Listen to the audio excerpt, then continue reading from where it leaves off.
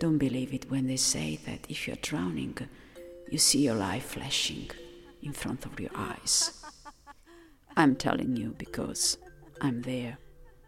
My body floats uselessly, carried up and down by a desperate desire not to die. And in my eyes, in my thoughts, there is not my first kiss, my graduation, the birth of my son, not even the face of the man for whom I have decided to leave everything behind, a man who is waiting for me in his car right in front of my home.